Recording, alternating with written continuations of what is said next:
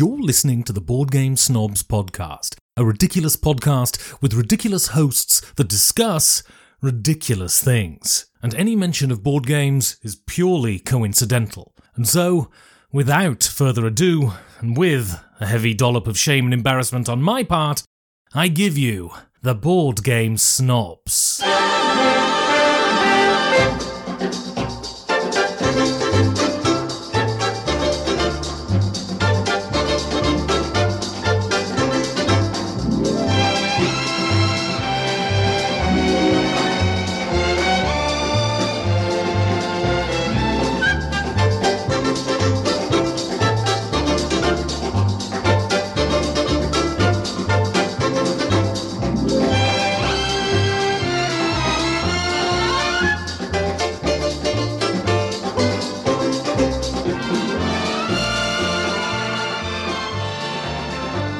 And go. And welcome to the Board Game Snobs. This is Enrique, and with me I have Jerry and Gabi, my esteemed friends. Esteemed friend. Esteemed friends. Esteemed. I met him on Steam. Is it esteemed or steamed? Esteemed. I'm sorry. If they were Steamed would mean steamed like it's you're like royal. hot, humid, and technically water you're is always steamed. right. That's true. Jerry is oftentimes steamed. I have not been in quite coming some out your time. ears. You're easily steamed. I am not. Ever Yes, since you we had are. the talk, Dare you? things have been better. Has it been better? In I've just regards- been stifling In, myself.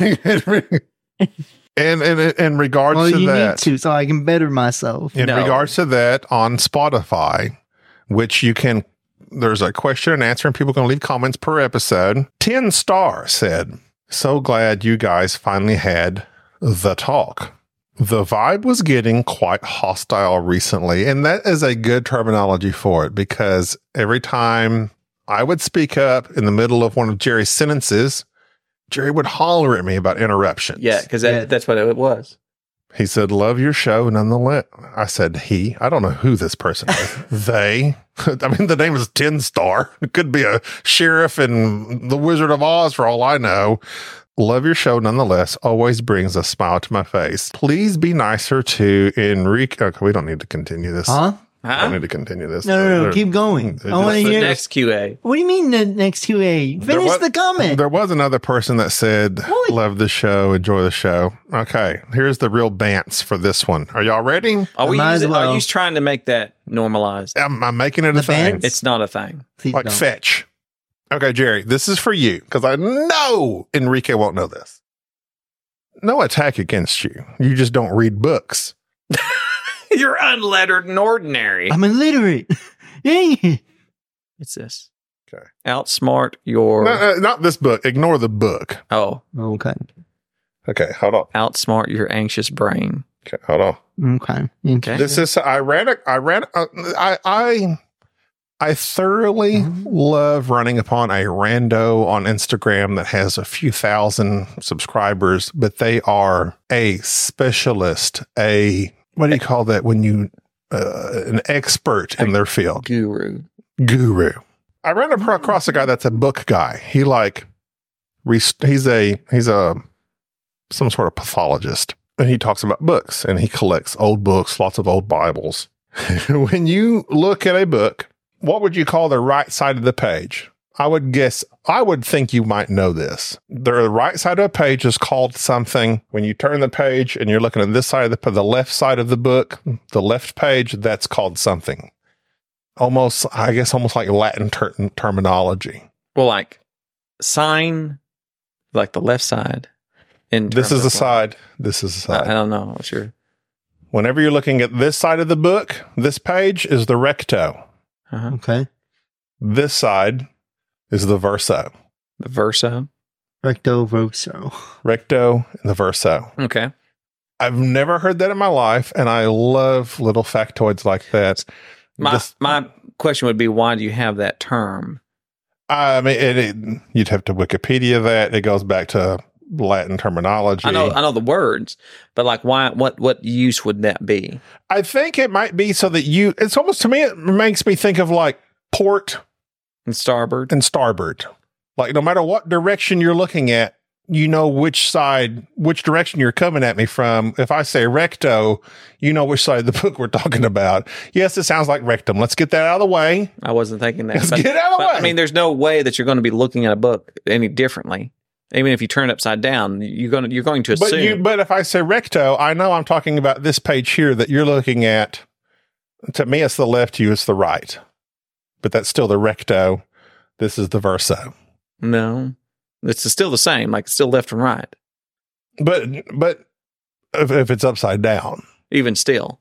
No, but I'm saying it's the same as starboard and port. It doesn't matter which direction you're looking at it. Yeah, but nobody's. If you're reading the book and you say, "Look at the recto side of your book," everyone in your class, even though you're looking at us this way, will know to. I know, but here's and I may be completely the only. Again, I'm finding out there's tons of things that I apparently think that nobody else has any understanding of. When I say the left or right side of the book, you think your left or your right. That is not what I think. I think of the typical orientation of that book. The left side never changes. It is always the left side. It has nothing to do with the orientation, which is exactly the same thing with port and starboard and so forth. Right. It doesn't change. So when I do this and you're going the left side of the book, it's still the left side of the book. This is still the even left though side. Visually it's the right side. Because if you're holding it upside down. Because the term that when you say it, I'm not thinking in terms of orientation. I'm thinking of the side.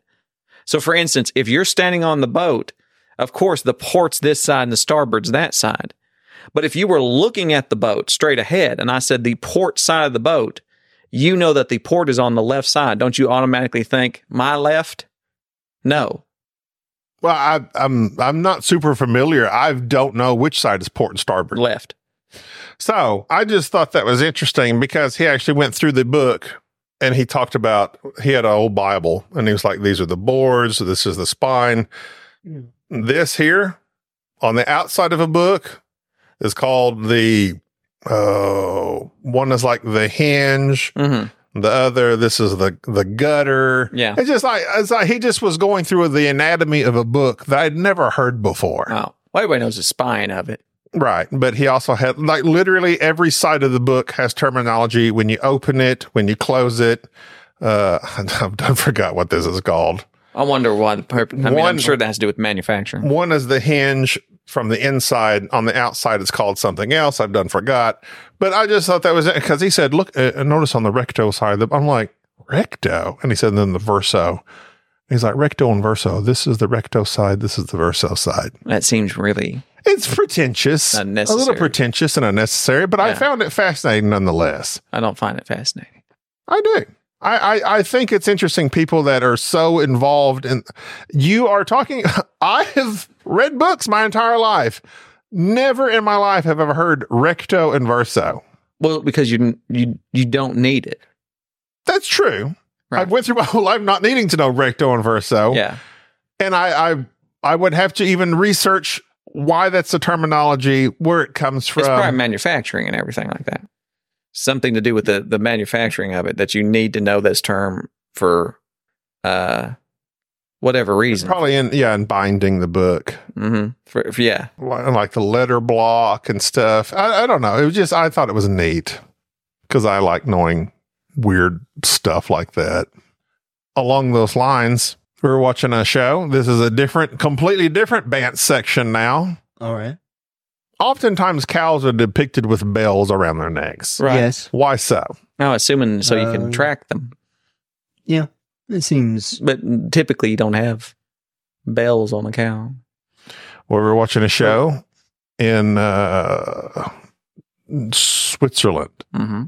And the hills. Yeah. You hear them. My wife says, why do they have bells on them? And we look it up and you are correct. Right. It's to locate your cows. But I've seen that. That's like just an iconology you see on cows, always having a bell around their neck. Tung, tung, tung, tung. Never in my life have I wondered, why do the cows have, I accepted it. These cows have bells around their necks. Why? Never thought about it. Why not? And then Gina says, I wonder why they have bells around their necks. I'm like, oh, that's a good. This goes back to the previous podcast when I say, I don't think deeply. Uh-huh. I don't wonder about these things. But such a basic thing. Why does a cow? Good question. Now that I'm thinking about it, simply in the olden days, the farmers would need to know they can't see over the crest of a hill. They could hear their cow dinging along. I found that interesting. It doesn't take much to find things interesting when you don't worry about what's in. I like trivia and facts. I guess I just don't think hard enough about like certain things. I don't particularly like trivia and facts simply because of if it's Google's not kind of ruined all that. Well, no, it doesn't, because nobody Googles anything, right? Like nobody looks anything up that is actually of. Well, little interesting fact, like why does a cow have a bell around its neck? Boom, you found it. How does that benefit you? It doesn't. No, other than knowing that little fact. People don't look stuff up out of curiosity. Like you don't sit around and think of something and go, you have the world at your fingertips in terms of knowledge, but you're not going to look it up. And it like you'd spend all your days sitting and thinking about things and looking things up. Most people don't see something and go, I'm going to look that up. I know that's a term at Google, but most of Google searches are Taylor Swift. Like nobody's trying to look up the understanding of that objects and things is my point. Or unless they're trying to win an argument. Right. Right. Or somebody thinks of something. When was this singer born? That type thing, which Right. none of that stuff I find interesting. Well, here's the thing with Google, and it's nothing new, is that it's a conversation killer. I wouldn't say that, no. No, I believe it is, because no one had access to all the information of the world. Right. We could discuss, when do you think the first Beatles hit came out? Yeah. I think it was probably about 1956. No, I remember a record in 1954 that came out. No, they didn't come out with anything before 1956. And you could debate back and forth and argue amongst yourselves, not having access to that information unless you go to the library and start researching some microfiche. But you can look it up, though. Yeah. But it would take a lot more effort back in the day than just at your fingertips saying, when was the first Beatles hit record? Boom, Google. Okay, well, all right. I guess we answered that question. What's next? That's not what happens, though. That's not a conversation killer. Because that literally happens to us all the time. It settles the conversation. You're settling the point of the conversation, though. Go on. So if you're having an argument, and it's something easy like that. When was this Beatle record? I think it was this. I think it's that. You're not having a conversation with somebody. You're arguing about a point. And the point of the argument is to facilitate what is right, to come to that conclusion to what is right. Thus, you Google it, and thus you can prove it. It's not a conversation. You're having an argument. Well, a conversation only loses stuff terms then. But if you're saying... You're talking back and forth with somebody discussing something. Right. And so... if you're discussing, and here's a one point for it. If you're just discussing obscure facts, then of course you can look up every little thing on Google and just stop the conversation because you're just looking up the various facts. Mm-hmm. Just like the old saying about how dumb people talk about people. Mm-hmm. And what was it like interesting people talk about ideas? Yeah.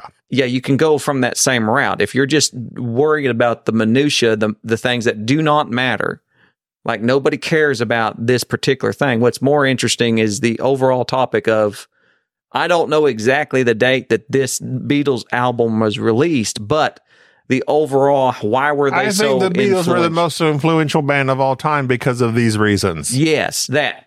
So it doesn't kill the conversation, right? Unless you're just arguing a very specific point. Well, that's true. Like the conversation is not that Google and again. Well, but I mean, there's lots of okay. Yes, I know what you're saying. People kill conversations because they don't know how to have a conversation.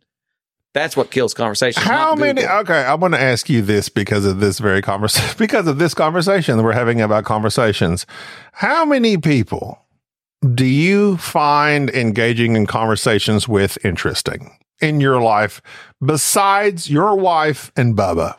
There's tons of people. Really? Yes. Like there's tons of people. Because I don't need. So are you asking me? Do I just know from knowing you and knowing the way your brain works, you do like to think, and you and Bub, I don't know why, you, Bubba, and your wife specifically, your wife she drives with you. Y'all think on this realm that, as we've discussed and I've said about myself, I just don't think in. I think your question that you're asking is, do I find certain people interesting? I don't know how you find me interesting. Well, and you may not. Because I find your way of reasoning interesting, even though I may completely disagree with it. When you say something is fascinating, which is a term that I have to swallow down a lot of times, because when someone says this is fascinating, I want to go like, why? Why? Because that's your big question. So why? And so always with the why, this guy. With why? Because what ends up happening is, I think introverse and retroverse or analverse, whatever it was, those books that recto and verso. Yes, I think that's fascinating. And I go, why? And you go, I just think that's fascinating. What's going through my mind is, you found out something you new. Didn't know. Right. That's not fascinating to me. Finding out things I don't know is not fascinating to me. Now, what is fascinating is the connection of, not because I understand why I wouldn't know that, because I'm not in that realm. Right. Or why would it be useful to me? But for instance, I will say something that was fascinating to me. I'm at a motel. I am getting the cheap motel coffee in these cups that are always burning hot. You can't pick them up. And I am angry because most hotels have that little sleeve that you put the coffee thing in. It has a name. It is. It's a Zarf. Is that the name? Yes, ZARF. It's Arabic for envelope. Nobody knows what that is, but I do. And for some reason, I thought that was a common known item, like a ramekin. Right. Like, that's not something you say every day. It's not something that you see, but it's something that you know what that is. And so I asked the lady that was bringing out the coffee, do you have any Zarfs? And she looked at me like, is that a drink? Like, what is that? And I said, the sleeves, the things that they go in. Oh, no. And she still looked at me odd. So yes, that is so why do I know that? It's because at some point in time in my life, I needed to know what those sleeves exactly were. Coffee condom. That's what somebody said on the internet. No, there's Zarfs. But yeah, not like we come up with stuff. And then this person says, is Zarf socially acceptable to use in a casual environment? Probably not. You just say it's a sleeve. But it's one of those things where it's interesting because you need to know it. You can utilize it. So just because I don't know something and somebody tells me something, like... So what did you find fascinating? That it was called a Zarf? Yes, that we're using an Arabic term for this item that most people don't even know what to call it. Like, what is this thing?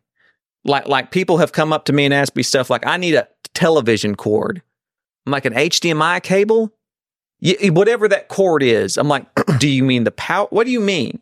Well, but that's literally the same thing in my eyes that I said. Like, but we call it a coffee sleeve. We call it the right side of the page. What is it really? The recto. What is it really? Zarf. Utility.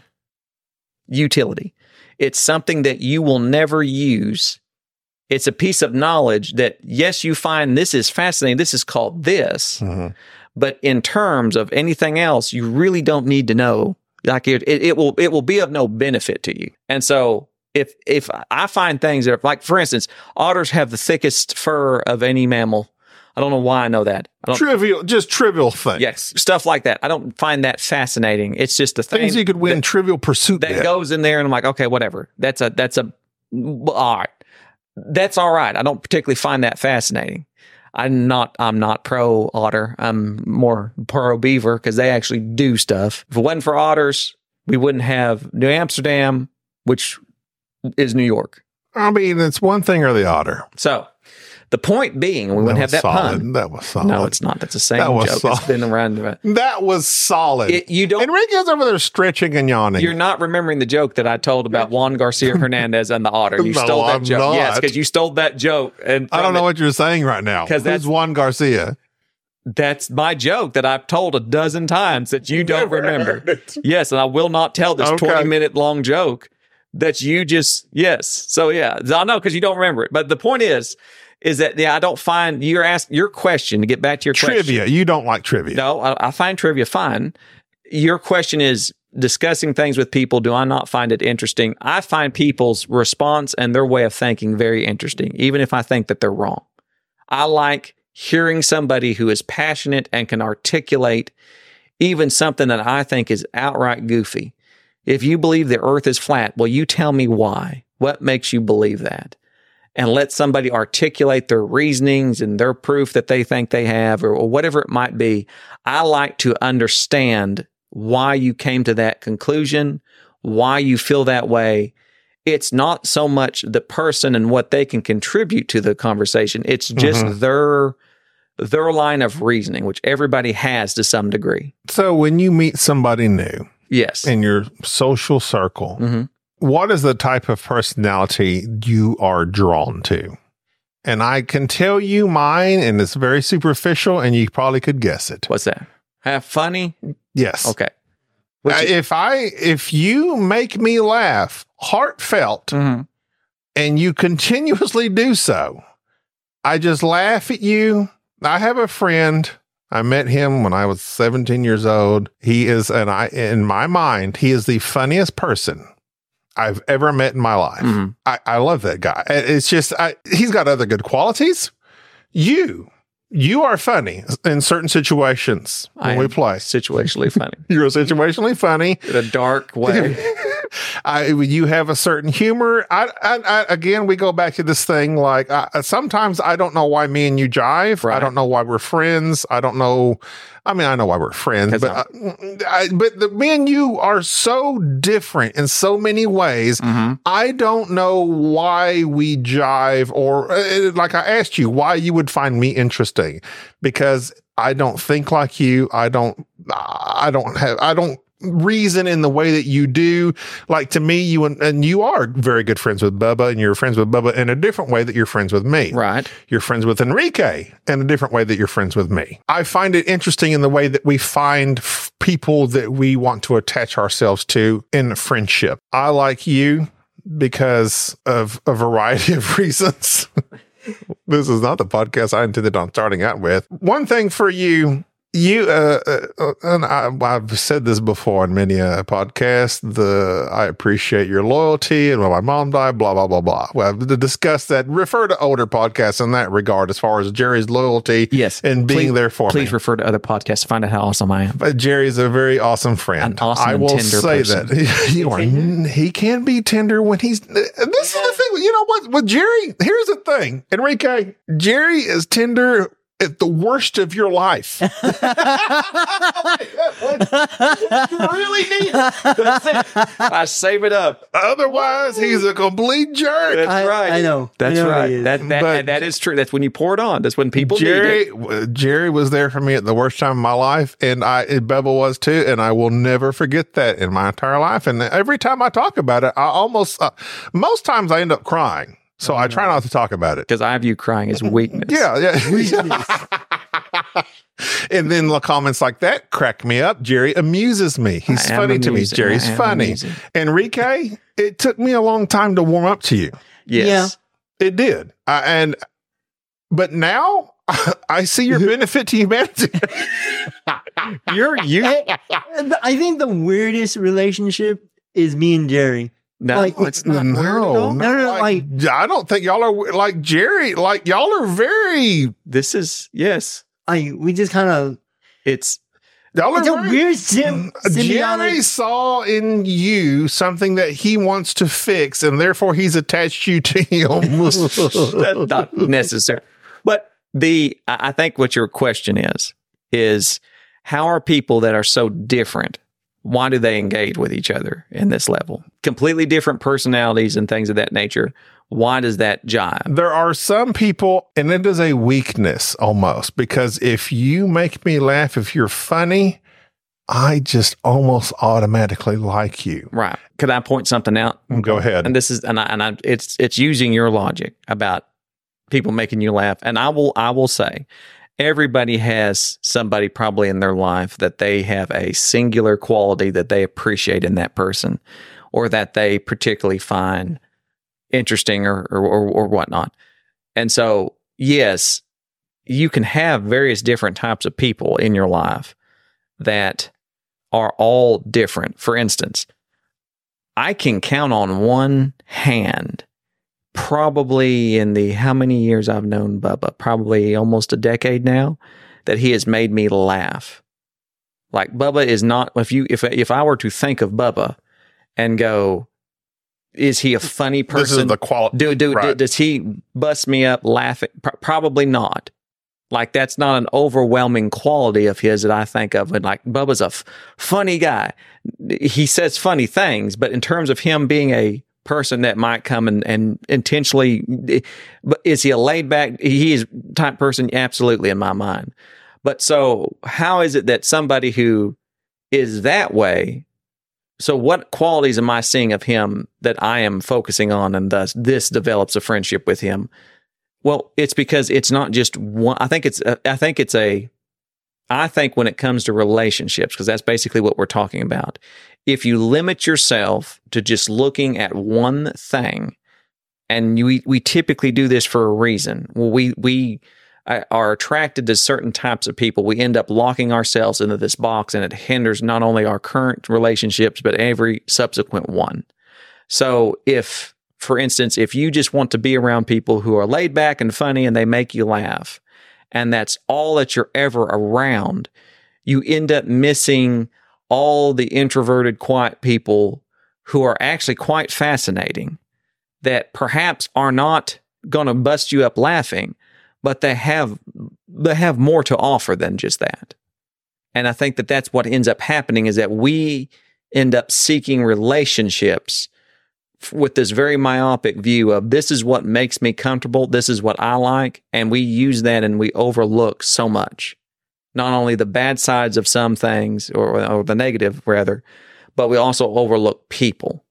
And so that's why if I look at all the various people that I have in my life, that I purposely sit down and go, I'm going to do things with this individual, or I'm going, whatever it might be.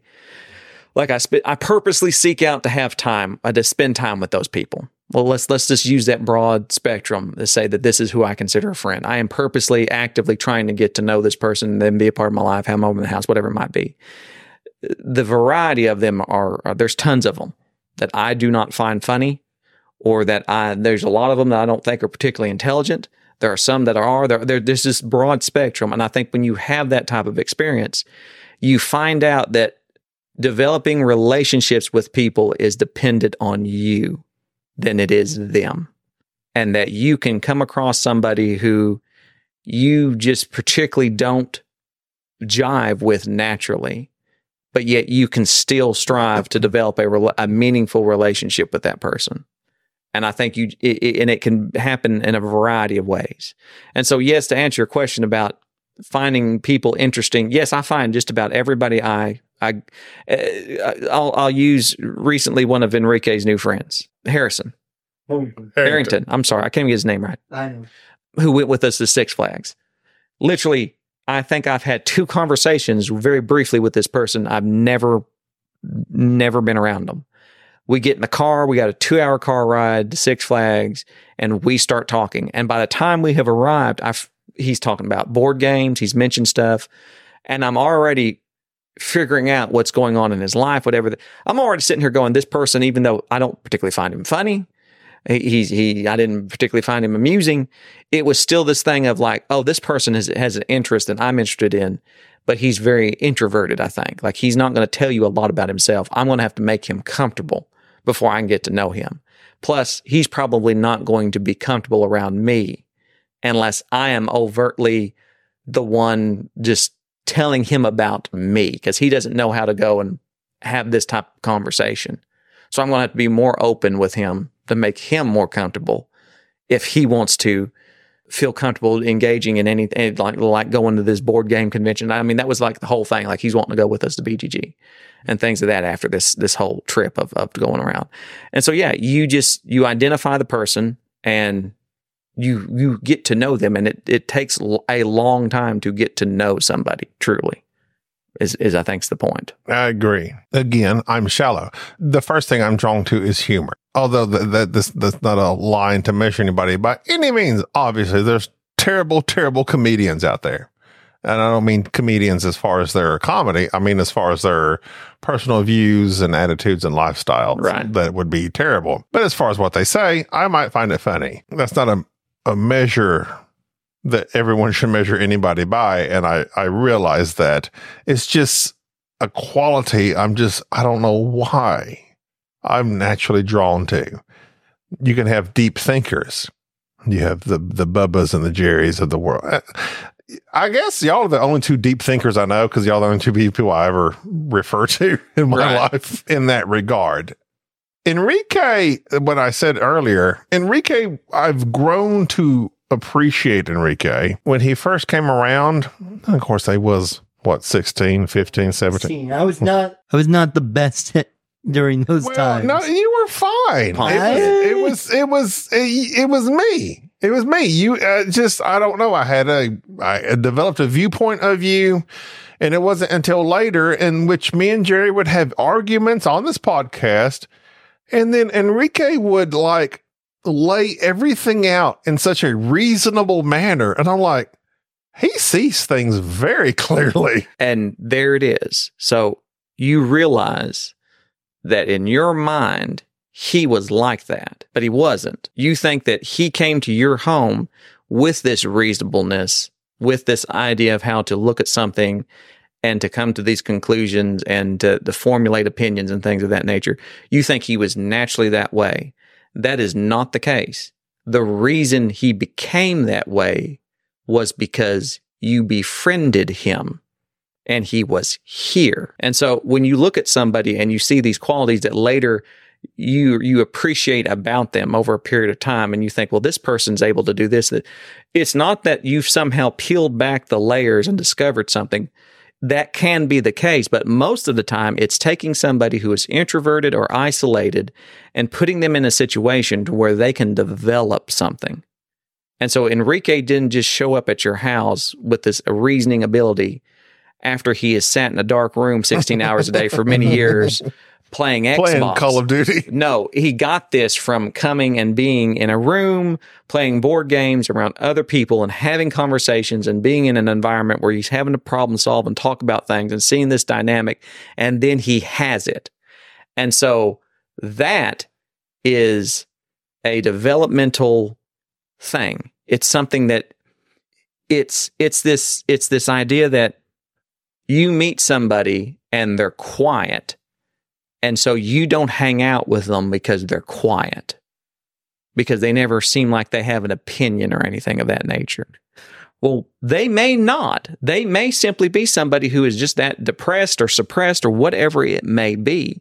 But if you take the time and spend time with that person, put them in environments, and they're able to just not only just feed off the energy, but have different experiences, that's how they get those opinions and become extroverted or at least more vocal. And it's not just like you just discovered this that they've already had. No, they developed it because you were with them. And so I think that when you look at a relationship from the standpoint of, I don't mean like you look at a person. I said if a person looks at the plural you. Yes, if a person looks at a relationship as this person is this thing, and this is what I'm going to get from this relationship, that's one way of looking at it.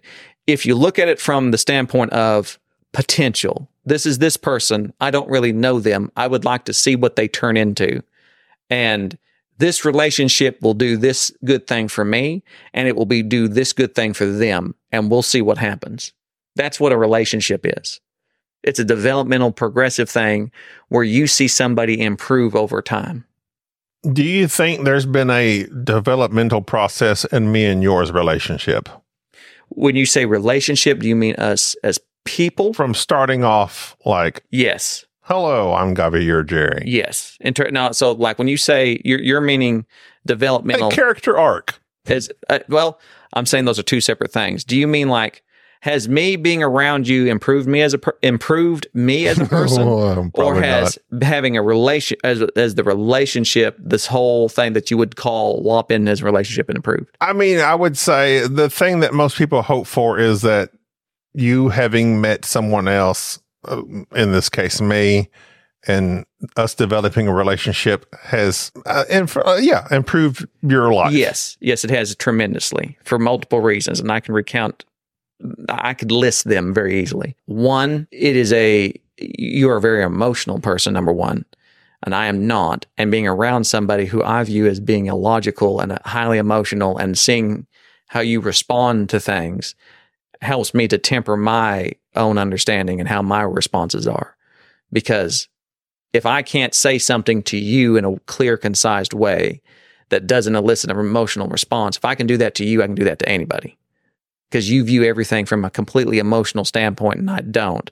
So just by being around you, I have improved in terms of how I view people and how I understand how I have come to understand why people get emotional, or how they think or how they respond to things. So just that alone. Also, the reflection that they have to have the self-awareness of what I say and what I do and how it affects somebody. Because normally, if you're around people who are not, where you have no real connection to, you get by with a lot of things. You're not called out on a lot of things. If you have a type of relationship with somebody where they're constantly feeding back to you the negative things for what you're doing, then you understand, I'm doing this thing, I have to stop it. And so, yes, that is a great benefit. It is a thing for which if you are trying to improve as a person, which I think everybody at the end of the day is trying to do to some degree, that yes, it is of a great benefit. And it really kind of irritates me just a little bit for you to feel like that would not be the case, because I think it is plainly obvious that. Now, in this regard, I did not say. I just no. Well, your comment was like, you were probably like you think me being around you would somehow denigrate me in some way. I don't think you technically put it in that way. There you go. Good job. Well, like it's a I am. Oh, okay. I just again, we are very straightforward. You're smart. I feel you're very smart. You're smarter than me. That's what I want to say. Okay. And I feel like in almost all our discussions, you always have a point of view I've never thought of, and you're always able to eloquently say things that make more sense than what I'm trying to say. And therefore, you're able to prove your point of view in a better regard to me. Mm-hmm. And that's not in regards to a relationship. Relationship wise is completely different because that involves emotions and things to me. And I just find, I find it interesting that you enjoy hanging out with me. And could this be a narcissistic discussion? Yes, it could be, because most people want to talk about themselves and they want themselves to feel better in some sort of way. I'm very aware also of myself, almost too aware. And therefore, I think I'm almost narcissistic. You're not narcissistic. No. Okay.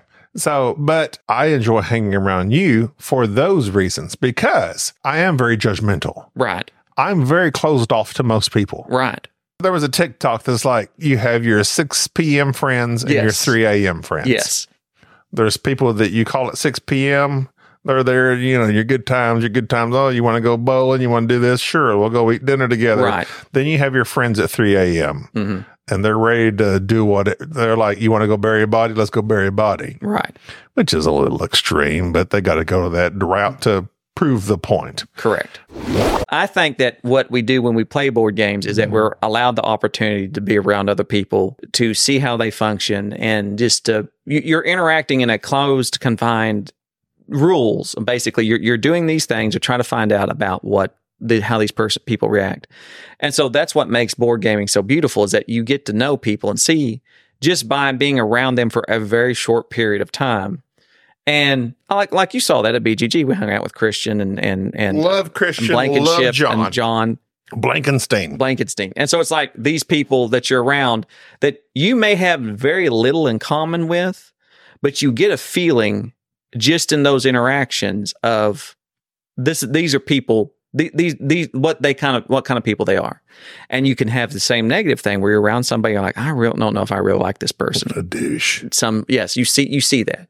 So I would say that you're wanting to fill this void of, not void, but you're wanting to be that for somebody else. And I'd say that the best, like that old cliche about if you want a friend, be a friend type thing.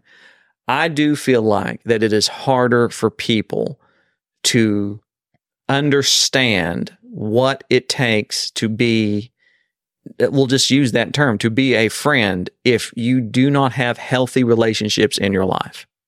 I think you have to have a healthy relationship that's like the foundation, I guess you could say. Well, I will take you, for instance. You're very private in your life. Yes. I don't know some of the things you're going through health-wise, which you've got a lot going on, I found out recently, because we had that big fight a few episodes before. The big fight. The big fight. And I don't want to be the person that just shows up at your house. Exactly. And I get your point there. And this is a calculated thing where I'm going, I'm not going to tell you everything that's going on because I know you have anxiety and you get, as somebody who is very kind of closed off. I don't need, here's the exchange. This thing that makes you very emotional, just deal with your mother and me and Bubba showing up and being there during that time period. It's a very emotional thing for you. You don't realize is that that experience for you want to do something similar for me, but in a large way you already have. It wasn't one titular moment that I can point to and go, okay, I had this thing going on and you showed up and did this thing. This is the one, this is the thing that I can remember. It's an overarching, more long-term issue that I experienced. For instance, what got me back into board gaming, I had said that before, it was the death of my father and my older sister along the same time. So like within just a 4 or 5 year period, I had lost a child, then lost my older sister, and then lost my father. So just boom, boom, boom, 3 immediate deaths in the family. And I was not doing very well. And I remember being at this point where I got back into board gaming and was particularly solo gaming at that time. It was just me being a grognard playing old board games and coming up with this idea that I don't have any friends. And it wasn't because I was not in a position to have any. I simply didn't have any because I didn't put forth any effort. Like I wasn't doing anything. I wasn't talking to people. I went to work. I come home. I sat in my room and did this thing. And I realized that over a period of a couple of years that I needed that interaction. Or I was just going to slip off into just a pit of just depression and just be locked into this is how I am. And so I took it upon myself I'm going to go out and I'm going to find people. I'm going to be around a variety of people and I'm just going to see what sticks. And that's how my evil origin story basically is. I'm not good with people. I am mad because the world has done all this to me, but I have no one to talk to. I don't want to talk to people, but I want to be around people that I can interact with and it be fine. And I don't have to have this emotional cathartic where I go and pour my heart out, but I just need to be around people that are having a good time. And that led to me meeting Enrique's family, being a part of that. And like Mag and like I don't think people all realize like the whole deal with Enrique was when I'm very, very close with them, his whole entire family, which in turn got to me where Enrique's this dumb kid that's not in doing the same thing, not really being very social and well, let's go play a board game. And that turned into me meeting Bubba and me and Bubba being close. And then Bubba going, hey, I know this other guy that plays board games and that. So in a long overarching year from like 2015 to now, the emotional thing that you feel about this one event with your mother and I and Bubba showing up is the way that I feel about the past 8 years. It is because I was in a very similar spot and I needed to go out and make a change myself and insert myself into an area for which I knew I could be a part of something. And that's what this is. And so even though I don't have that one thing that I can point to, say, remember that one time you went and said this one thing, I don't have that.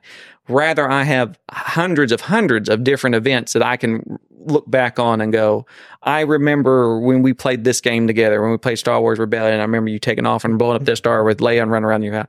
I remember our first game of Cosmic Encounter, because when I first met you and was here at your home and coming over here and putting my board games here and playing these games with you, in your mind, we were just coming over and laughing and having a good time. And that's what you remember about that, was this is just us. We're coming and we're having fun and we're doing this. But deep down, I was struggling with something that was unsurmountable in my mind. And this was the break of, I'm going to go to this place and be at this spot for a couple hours and play a board game and stop feeling this way.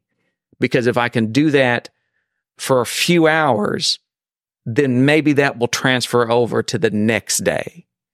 And so that's what that was. And so even though it's not one thing, like I said, everybody has a moment that they can point to, and then other people have this long arc. And mine was just a very, very long arc of me getting through a terrible period of depression and just a ton of things during that time. And that took place here. And so, yeah, it's just different. And I think that in my one moment, I guess, in regards to what you're saying, my one moment wouldn't have happened without what you're talking about. Right. It would not have happened. And that one moment was a response. I don't think you realize is that my response to that was because of what I had experienced already. It was I don't know what you're going through, but I can go through these 3 other deaths that I had just experienced. And so thus, this is how serious I'm going to take it. And I don't know how to deal with anything emotionally, but I'm going to do the best that I can for this one person. And this is what I think they need. And I'm just going to do that, and we'll see. And so, yeah, that's what that was. And I think that I think that board gaming as a whole offers you that ability, or that, at least that opportunity, to be around people and to get to know them and to decide whether you're going to be a part of their life.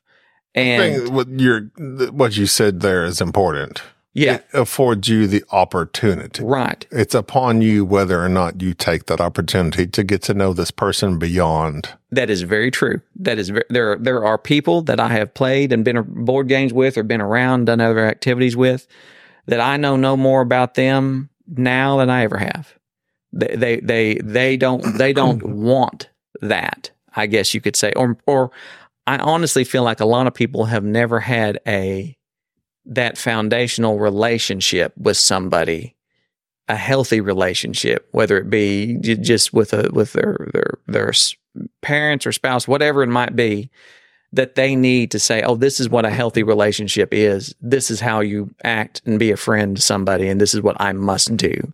Like nobody hands you a manual and say, all right, kids, this is how you should behave, and this is how you go make friends. Nobody does that. I mean, it's even if you think of like just in school, like when are you around people of your same age that all want to do the same thing? Like that's just not the case. And even that doesn't transition into a long-term friendship. Like, why do you want to spend time with this person? Is that based on qualities that you see, or is it just based on what we're doing at the moment? Like, we were friends because we were on the same basketball team, but as soon as we graduate high school, we don't talk to each other ever again, type thing. So it's the opportunity for you to develop those relationships. And I think that's important to what, and at BGG that we just had, where Soul Train showed up and he brought along his friend, John Phipps. We knew Soul Train from previous social media interactions. He brought along his friend, John. I don't know that we had interacted with John at all. He said, I'm bringing along John for these reasons. John was going through some stuff. John's going through some heavy stuff.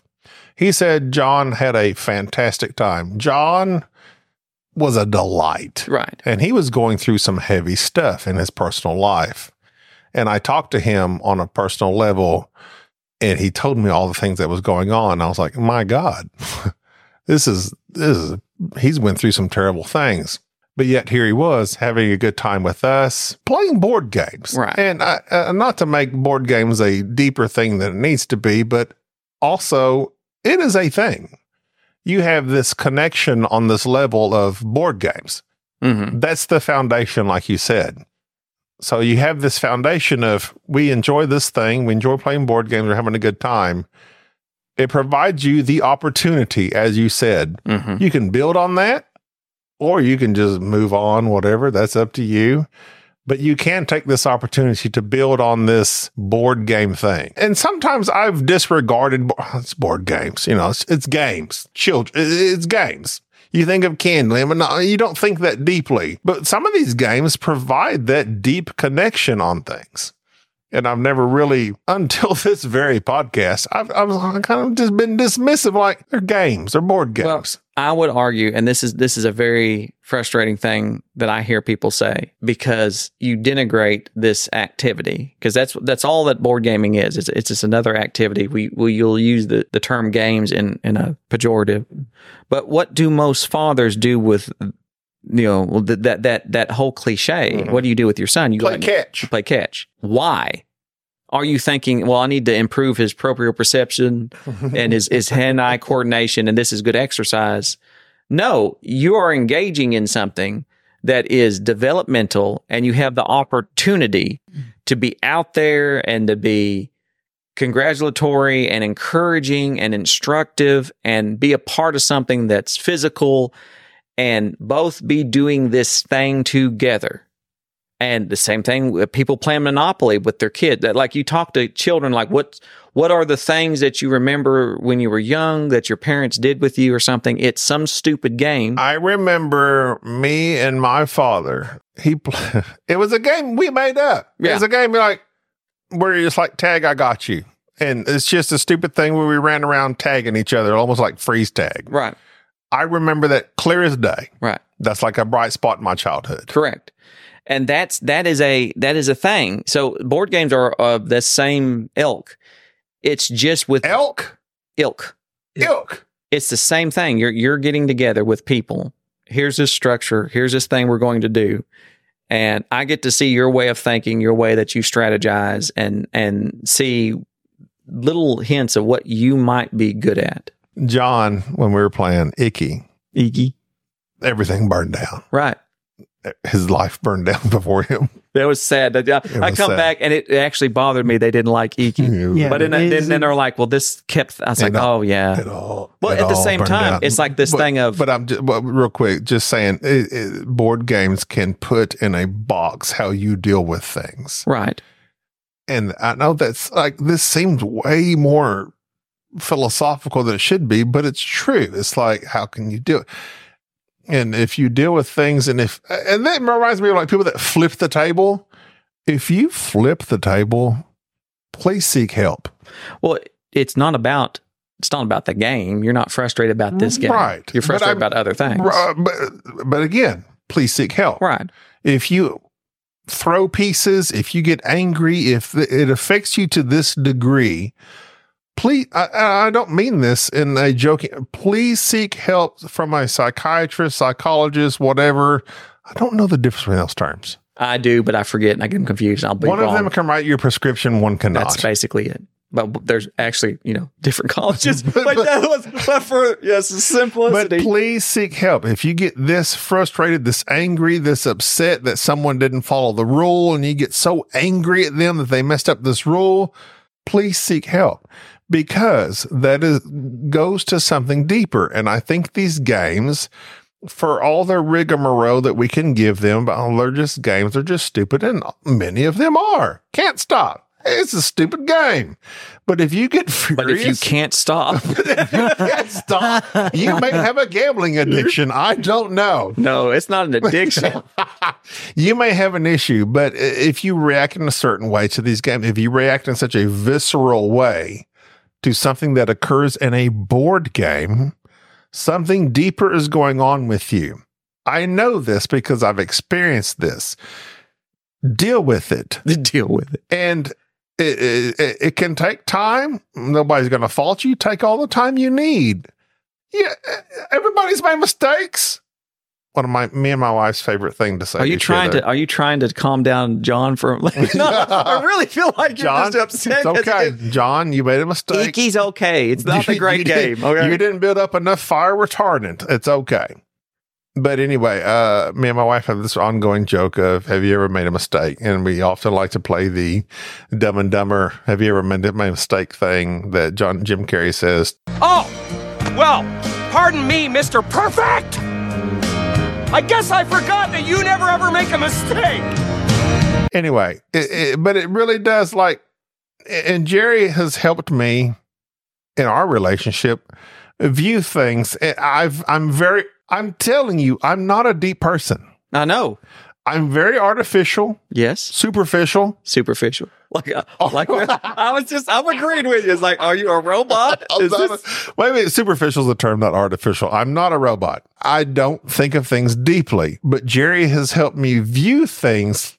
Maybe this is going on instead of what you think is going on. Right. And maybe you should deal with this instead of just being upset at everything. Right. And I think, and I think a lot of people need that in their lives. They do. Because they don't realize, I'm upset. Why I'm upset, I don't know. Mm-hmm. You need someone to guide you along the ways of why you don't know and help you. And that might require professional help. We're not a professional podcast. Unless you go to the highest tier of the Patreon. Then we won't give medical advice. The God tier. Yeah. But $1,000. You donate enough a month, the Gabi will talk to you for an hour on the phone. I am very deep. I guarantee you, there will be an option. I have a PhD. No one knows. You can pay $800 and get one from like Guatemala or something. But I that's what I appreciate about Jerry in many ways, and Enrique. Enrique sees things. And basically, what cracks me up about Enrique is Enrique just sees things as they are. And he would just spit that back out at you. Right. Bam. There it is. Well, it's very clear. You might need a friend in your life that just spits the reality of what you are back out to you in the hopes that you... The next sleeveless Hispanic you come across, that could be what you need. And what Jerry said is true in that if you're a good person, everyone wants to improve themselves. Yes. I want to constantly improve myself because the thing is about that improvement, I find that it is, and this is coming from experience, it is very difficult to improve if you don't have outside. Nobody is self-reflective enough, I think, to really see it all. You do need somebody on the outside looking in. That goes back to the comment that I was very vaguely made mention of Bubba coming to me. Yeah. I made a comment about self-improvement and Bubba come to me. And it's like, why'd you say this? Right. What are you referring to? And I was like, because the person that I was referring to in my comment I made, they said I made a deliberate change in my life. Mm-hmm. That's very difficult to do. Oh, yes. A few months ago, I did that, and not in regards to anything deeply, but physically, in regards to my health, my physical health. I stopped drinking. I started doing Weight Watchers, and I made many changes in my diet, which is like physiologically one of the hardest things to do. Right. By the way, like this is those things affected me mentally. Right. Mentally affected me emotionally. Mm-hmm. So it's just this domino effect of things for the better. Right. I was doing fantastic. I'm not doing anything bad now. I just got off track. My anniversary hit. We had parties. We've had like several weekends of gatherings and just blah, blah, blah, blah. But anyway, I'm going back to the changes you need to make in your life. You need to make deliberate changes. To do that, you might need to make physical changes. For me, it is diet and exercise. You hear it all the time about how diet and exercise make a person feel better, but yet so few people do it. I think they've even said like 1 to 2% of people actually follow through on making themselves feel skinnier, like losing weight. You don't even have to lose weight. It is just the ideal of the exercise. Yeah. And so just following through. So I was following through. So my goal is I've lost weight, I've gained weight. I've lost weight, I've gained weight. There has to be a point in where there is a permanent change in your life. I plan on doing that. Right.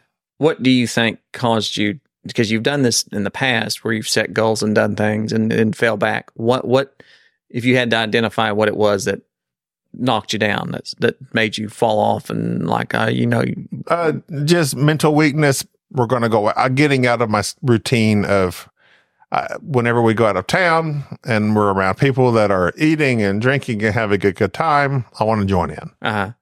But so, and I'm not attacking you on this. I'm trying to point out something so that you can come to this conclusion, so that I can not fail again. So yeah, because I've seen you go on diets. Let's just use that as a good deal. I need this. Go ahead. You've lost a lot of weight, and then suddenly you stopped dieting. Right. Okay. And so your answer to that, the reason that you stopped was because you went to a gathering and had a thing. I cut myself a break. Okay. I'm the type of person in my mind, and I know this. You know how people have cheat meals, cheat days, cheat weekends? Yes. I can't cheat. Okay. So, but my point is that I want to get up every day and I want to do this thing. And you do that for 30, 40, 60, whatever days. And then one day something happens and you're not doing that thing anymore. What about tomorrow? Why don't you start back tomorrow? Because that is literally right the thing that I have witnessed you do, where you are doing really, really good. One little thing of what I would even categorize of self-sabotage. Mm-hmm. And then you now have license that you're done. That is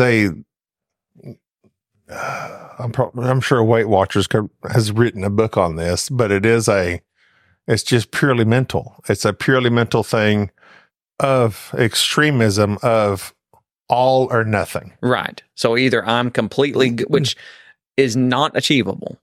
Right. No, it's never, nobody can diet so extreme or do anything so extreme that you will never be able to not have this setback. Like, I'm going to get up every day at 6 a.m. There's going to be a day when you don't. And then that does not mean that the next day you do whatever you now have license to do whatever you want to do again. I would say, so for me, the first hurdle would be to get in the routine. That's the first hurdle. It takes 2 to 3. For me, it takes like 2 weeks. But once you're in the routine, when you fail, which you will. That's what I was going to say. So for me, the first hurdle, though, is to get in the routine of, okay, I'm back on track. Right. That's my first hurdle. Get back on track. Probably the second and final hurdle is, okay, how do I deal, what you're saying is, how do I deal with I do mess up? Yes, I had a plan where we're doing this. And I see from my experience being around you, you have this mindset that you're doing this thing, you're doing well. The soon as there is a setback, I'm done. You're done. I'm done. I agree 1,000%. That's been my go, life. This is, I'm done. I don't know, which are all things. That's a fat person mentality. Well, I don't think it's really even I wouldn't call that a fat person mentality. I'm sure that there's psychologically, there is something that people who have issues with dieting and things of that nature probably do have this idea of, I'm going to do all this. When it doesn't work out, when I just do something normal, where I just have a day where I do not eat right, which is a normal thing. Where I don't actively concentrate and count everything I'm eating. Yes. You become so upset about it that now you're just stopping. What is the thought behind that? That's a good question, because that is literally the bane of my existence as a fat person. Okay. And many a fat person, because we have that one failure, and it's like, I think it's the all or nothing mentality. What leads to that, I haven't thought deeply about. Do you feel like when that happens, when you go out and you go out to eat and you eat too much, and now in your mind, you've crossed the boundary, you're no longer on your diet. I've blown it. The next day, is it, I have blown it. I'm done. So I'm just going to do whatever. Yes. Why do you think that comes into your mind instead of today's the new day and I'm back on day one? I'd have to think about that. So is it a feeling of guilt? Like you feel guilty because you have... I think it's self-pity. Okay. I'm glad you said that because I wasn't going to say it. It is a thing of you feel like you've gone so far. This is a thing. I feel so bad for myself. And now I'm going to this is easy to eat my feelings or to do this thing that makes me feel comfortable. And that's something that we all do to some degree. We want to be comfortable. And so thus we're doing something incredibly uncomfortable to make a change. As soon as we fail at that, we have this sense of self-pity. And now I've given myself license to just give up. Yeah. And that mindset of not being able to just go, I'm going to have this cheat day or this one thing. And then when I'm done with it, tomorrow, I'm back on it. Get out of your head and stay hard. There's no physical response that stops you from doing that other than you going, I guess I feel so bad about what I've done. It has something to do with forgiving yourself, I would guess, to some degree. Not even forgiving yourself, just understanding this is a normal thing. And now I'm back to normal. I'm doing my other thing. I'm back on my diet or I'm restricting whatever. Why do you think you can't do that? I don't know. What's the mindset the next day? Is it really one of you've given up, you failed, so I might as well is it truly that feeling of I've given up, I've failed, or is it I just want to go back to doing what I was doing? No, for me, I've given up, I failed. Get out of your head and stay hard. Okay. So it is a look of I have failed in this one thing this bar I have set so high, which you will not meet. I thus have failed in it, and now I have the right to indulge because I'm feeling sorry for myself. Yeah, that's what I'm saying. It's a self-pity. Okay. It's a guilt. It's a giving up on yourself. I want to be skinny, but when I don't meet it and I fail, it's all in or nothing. It's that mentality. And I've seen many a trainer and, nutritionist, whatever, say that don't do this. They say it repeatedly, nonstop. So all of us fat people do it anyway. Well, so how do you not have that mentality? I don't know. Get out of your head and stay hard. Well, wouldn't it, if it were me, and I don't know if this would work, it's a matter of goal setting and knowing that you're going to fail ahead of time.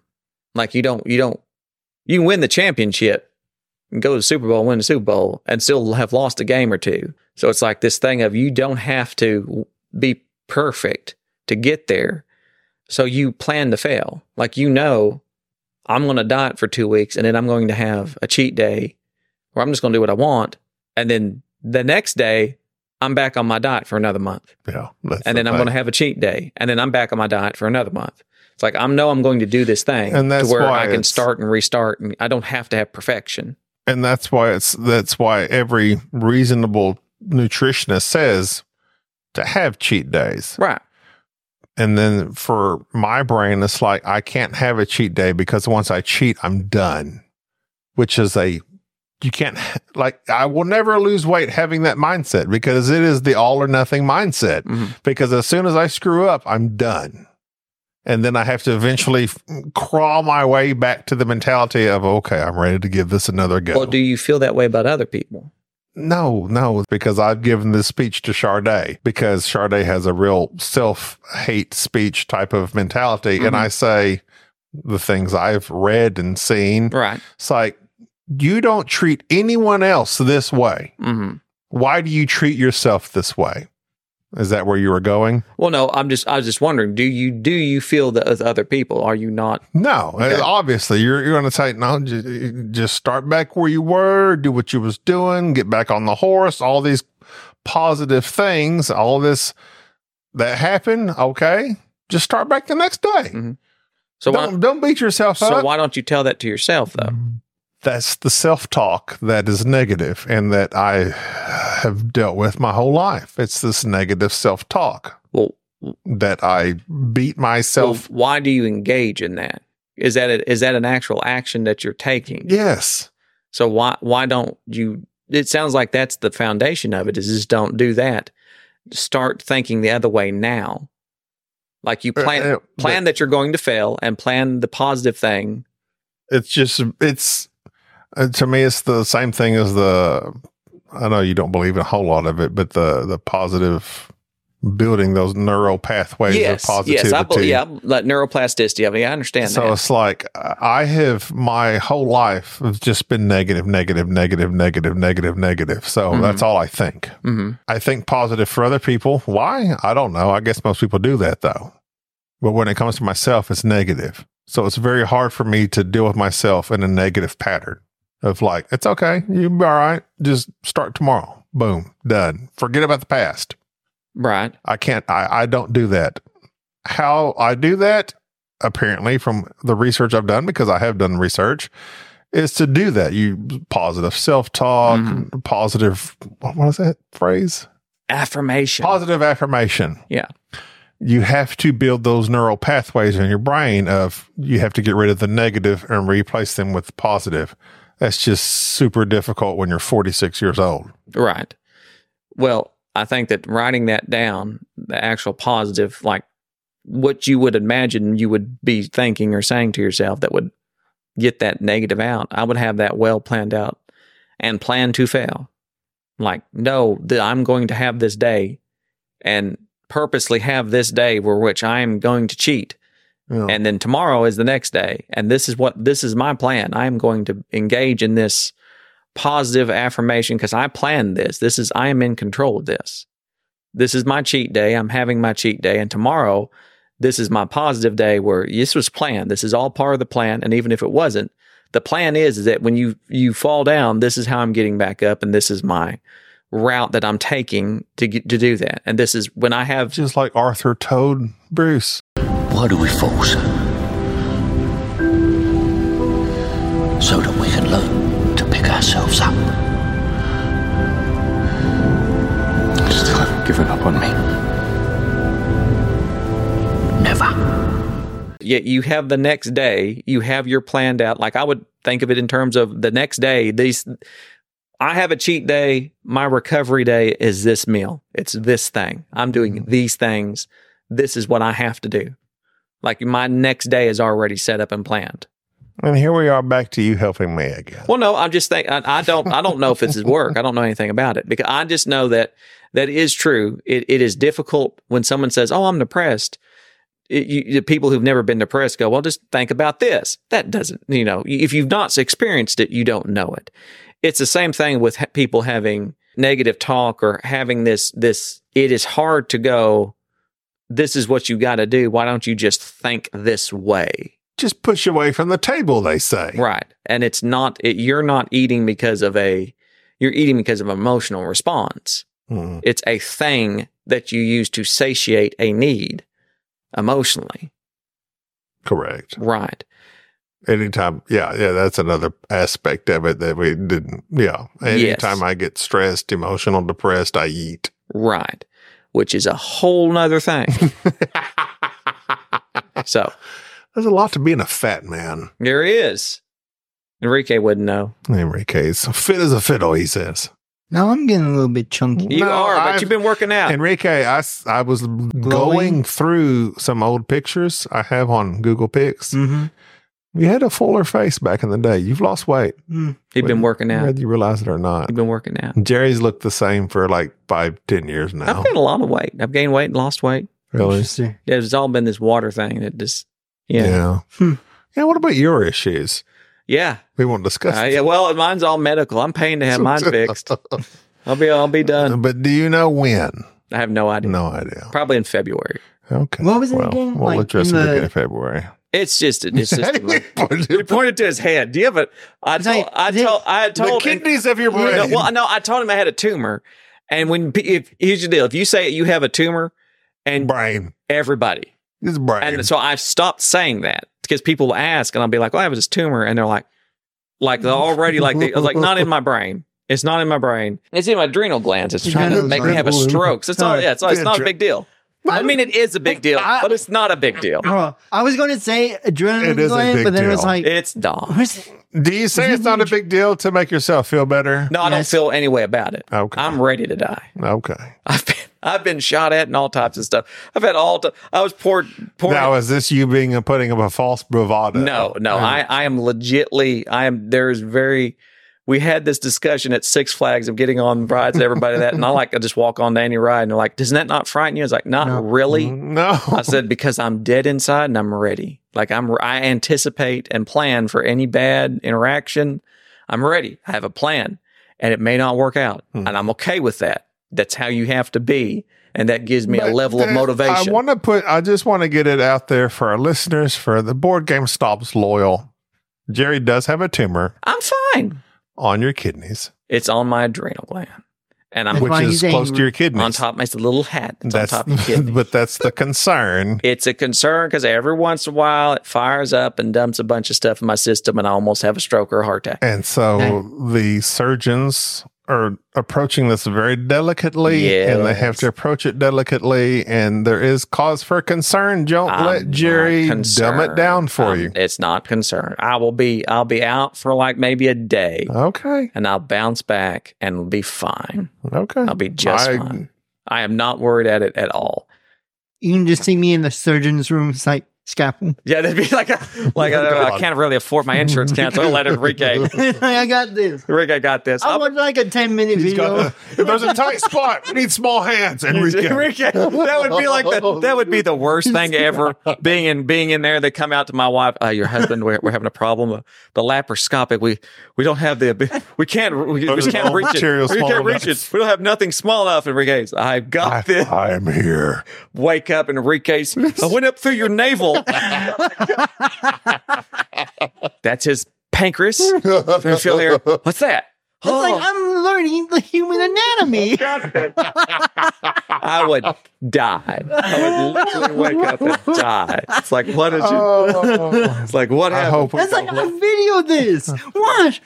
Yeah, in a year's time, I hope we don't look back at this episode and cry. that will be one of those things that I have thought about. Is like I like the fact that this podcast is like a time capsule, and that there may be a point. Oh, well. There will definitely. Gavi's obesity got to There him. will definitely be a point at Jerry's some tumor got to time him. that one of us is dead. Enrique's, kidney got to him. Yes. Like all three of us have certain factors that could lead to it no longer happening. Edward, somebody, yes, somebody's going to be going back and listening to episodes of Oh, and you know what's going to make me mad? what? We shoot to number one. If we win the Golden Geek, Posthumously. I will be so mad. That would be so hilarious. These guys have been dead. They all three died. And it's like, number one. They don't even have a podcast We anymore. just now realized The people are gone. Yeah. they talked about things much beyond just board games, Yes, actual friendship and feelings. That's why I love this podcast so much, and that's why hopefully we'll continue to go on. Unless, But you know even what? if one of us dies. Never count on tomorrow. Kiss your mother. No, if you die, Hug your we're father. carrying on. At least for Are you a going to do little it bit. just a duo, or are you going to bring somebody else in? No, we'll stretch it out. We'll do like a victory lap. Okay. Somebody dies. That's what you have to do. We have to have this moment of mourning and everything. I'll try my best. You gotta let the. What do you mean you'll try your best? You could be the one Best. dead. You could be the one that dead. too. I'm planning it to be you. You always get I would your hope best. so. You'd hope Jesus. so. Winners go home and Losers. talk to the prom queen. No, is it untouchable? Yeah, that's The Rock. Oh, was it? Oh, Yeah, it wasn't talking to the prom queen. no, it was. If you watched it on FX, It was TBS. CBS, you could probably. Slug in a ditch. Don't you? They don't do that anymore. I don't now think so. on I network don't think television. so, no. Remember, Enrique, back in the 90s, when a show was rated R and they wanted to have it on television, they would have to have people who sounded similar to the actors. No, I don't.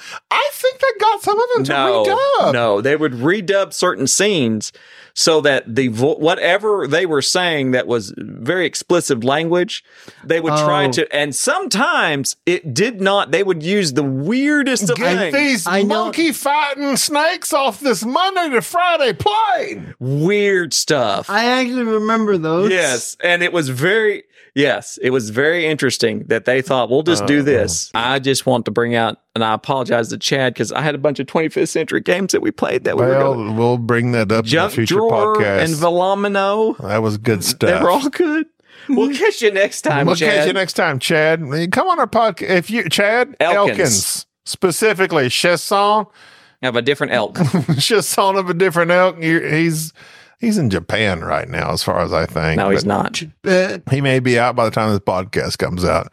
Chad Elkins, if you want to come on our podcast, reach out to us via Facebook DM. Slide into our DMs because we want to talk to you about He the probably things you're doing. doesn't listen to every episode. He may not He's listen a to busy every episode. man. I understand. But just if he need to happens to message listen to him. this one, Need to message him. holler at us. Holla at him. All right. I'm Gabi. This is Jerry. Get out of your head and stay hard. Thank you for tolerating this episode of the Board Game Snobs. Stay classy.